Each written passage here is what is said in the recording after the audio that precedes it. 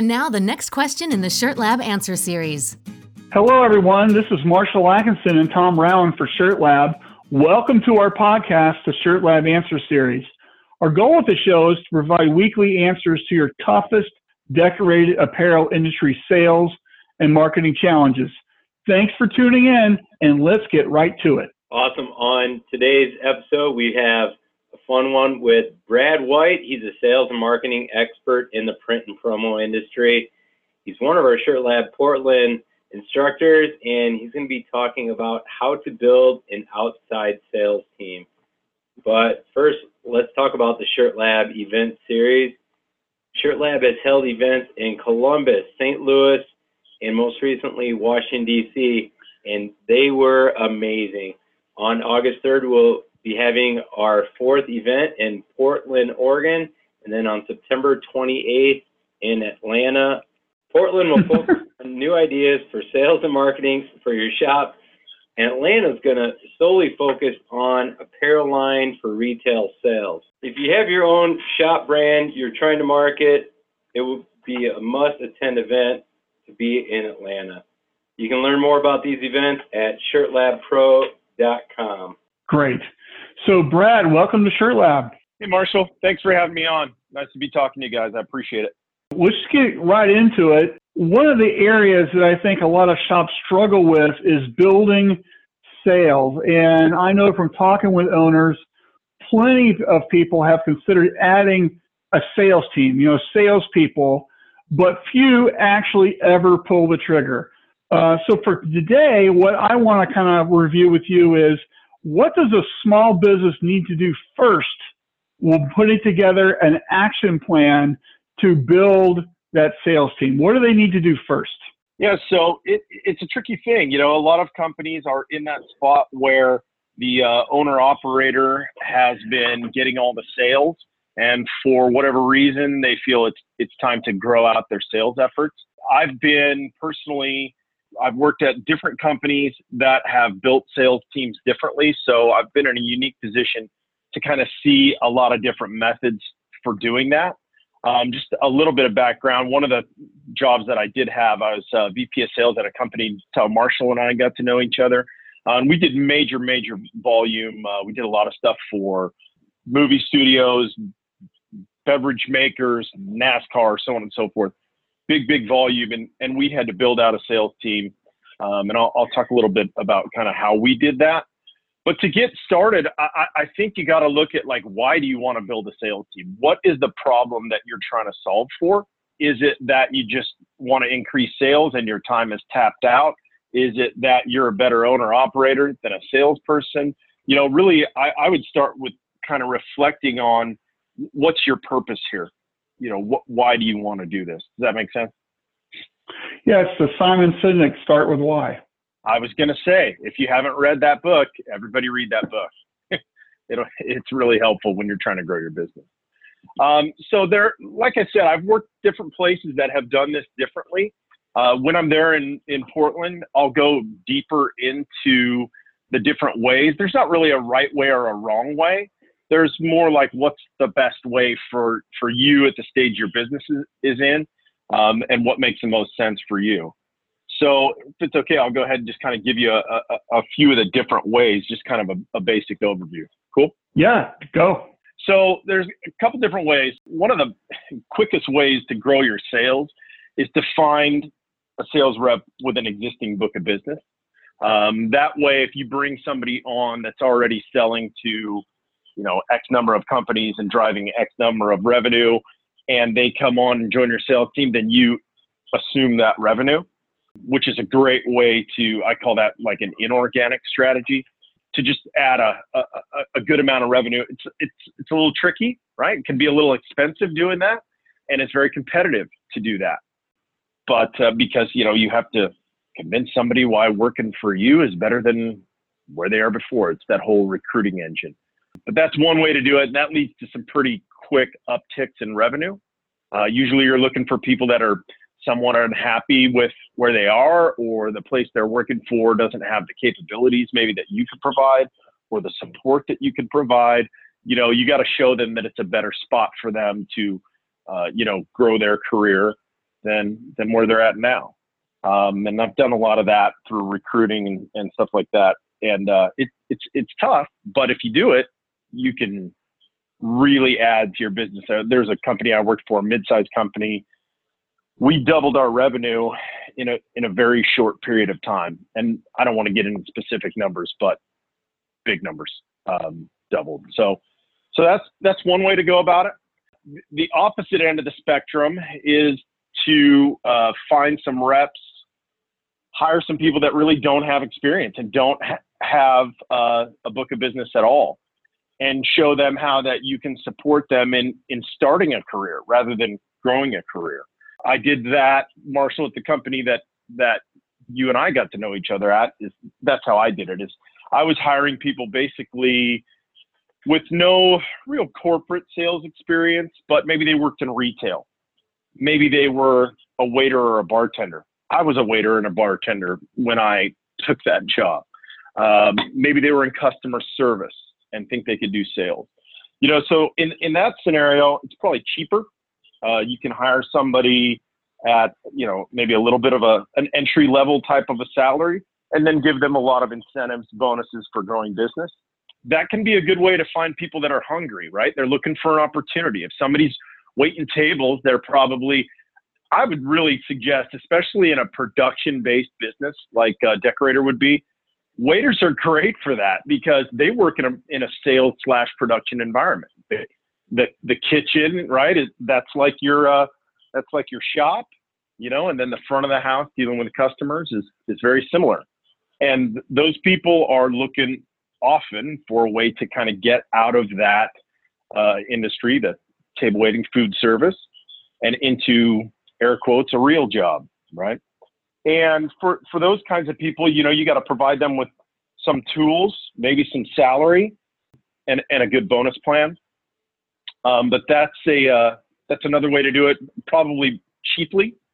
In my experience, what happens is if you bring somebody in like that, if it works, they might leave you in a few years, and go get a higher end job, something like that. And so at that company that I worked for, we weren't really looking to pay very much, but we would give somebody a couple, 3 years of experience. They'd bring in some sales. And if they left, we had a blueprint for bringing someone else in at a similar level, training them up and doing the same thing. So we did quite a bit of that. So there you've got two groups, one with accounts and one without accounts, right? Then the other thing you could do, you could hire reps that really don't have accounts and give them a few. That's kind of an in-between. Maybe you've got a couple accounts that you want them to service. That helps them kind of learn the business, right? Learn why your clients want to work with you, how it all works. They kind of get the hang of that, and then require them to find their own accounts as well. Right on the money with those. For me, there's so many different ways to do it. I don't know if there's like a 100% right playbook. Like my suggestion always to people is like, have a plan in place and then try it, but be ready that if it doesn't work for your business, be ready to pivot and make some changes. Yeah, and there's nothing wrong with doing a blend of those, right? Maybe you find somebody that's got existing accounts. Maybe you find somebody that has been like in a customer service role that you think could manage some accounts while finding some, and then find somebody green off the street and see what works best for your business. Nothing wrong with testing it out a little bit. I think the key is, there's a few things that you're going to want to do when you're hiring. So number one, you're going to want to put a little bit of focus into how are you finding these people? Is it through personal contacts? Are you posting ads on Monster, Indeed, or Glassdoor? How are you going to go about finding them is important. Do you find them within the industry? If maybe you're looking for people with books of business, really think about an efficient way to come into contact with people that you could potentially hire. I would also recommend, as you do that, not a bad idea to figure out what competitors are doing. And that could be competitors in the space, but that could be just competitors of people that are hiring in your local area. Similar to those job websites I just mentioned, go on there and see what people are offering and how they're looking to attract talent. give yourself some little different ideas on how other people might be doing it. So, Brad, what do you think the top, 2 or 3 character traits? So if I'm looking to hire a salesperson, I think of somebody who can articulate a viewpoint well, who's organized and that kind of stuff. That's kind of what I'm looking for, but you're the sales pro. So what do you look for when you're building out your team?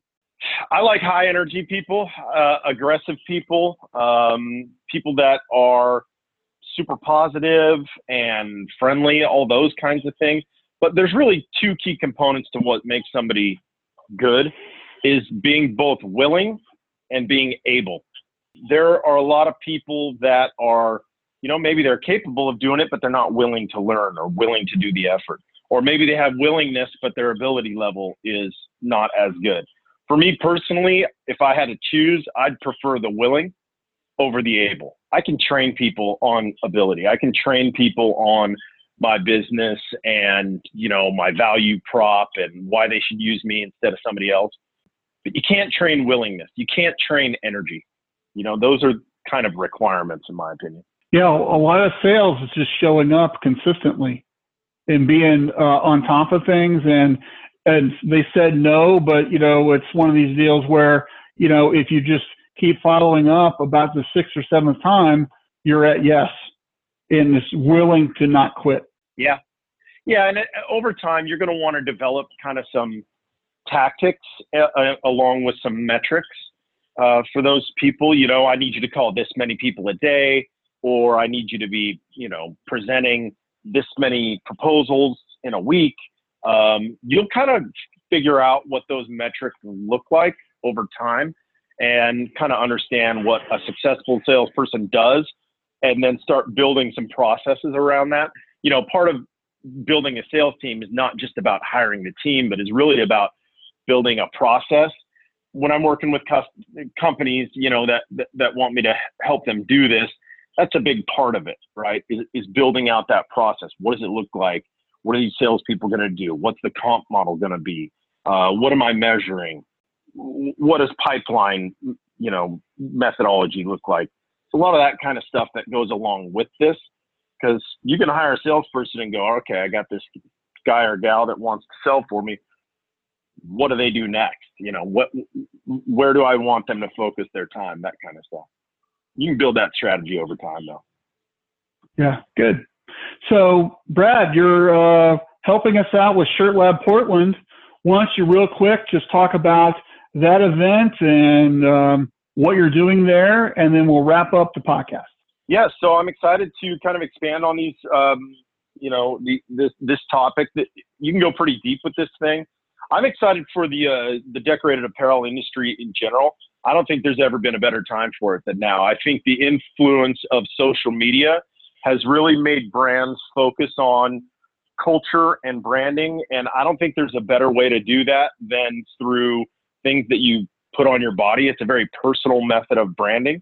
I also think that, Marshall, back in the old days, it was always T-shirts with a 4-inch left chest logo and a full back, but we've gone away from that kind of boring T-shirt and the outward branding.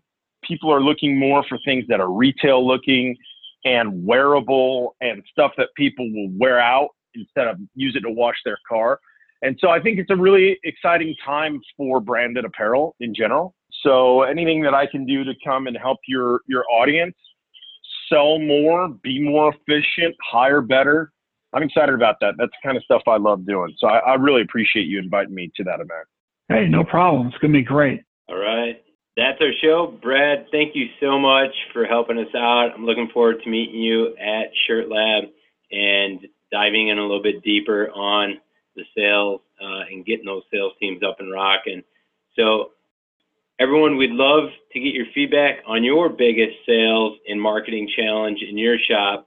Just reach out to us. You can either email me at tom@shirtlabpro.com, or you can email Marshall. It's marshall@shirtlabpro.com, and send us your biggest issue.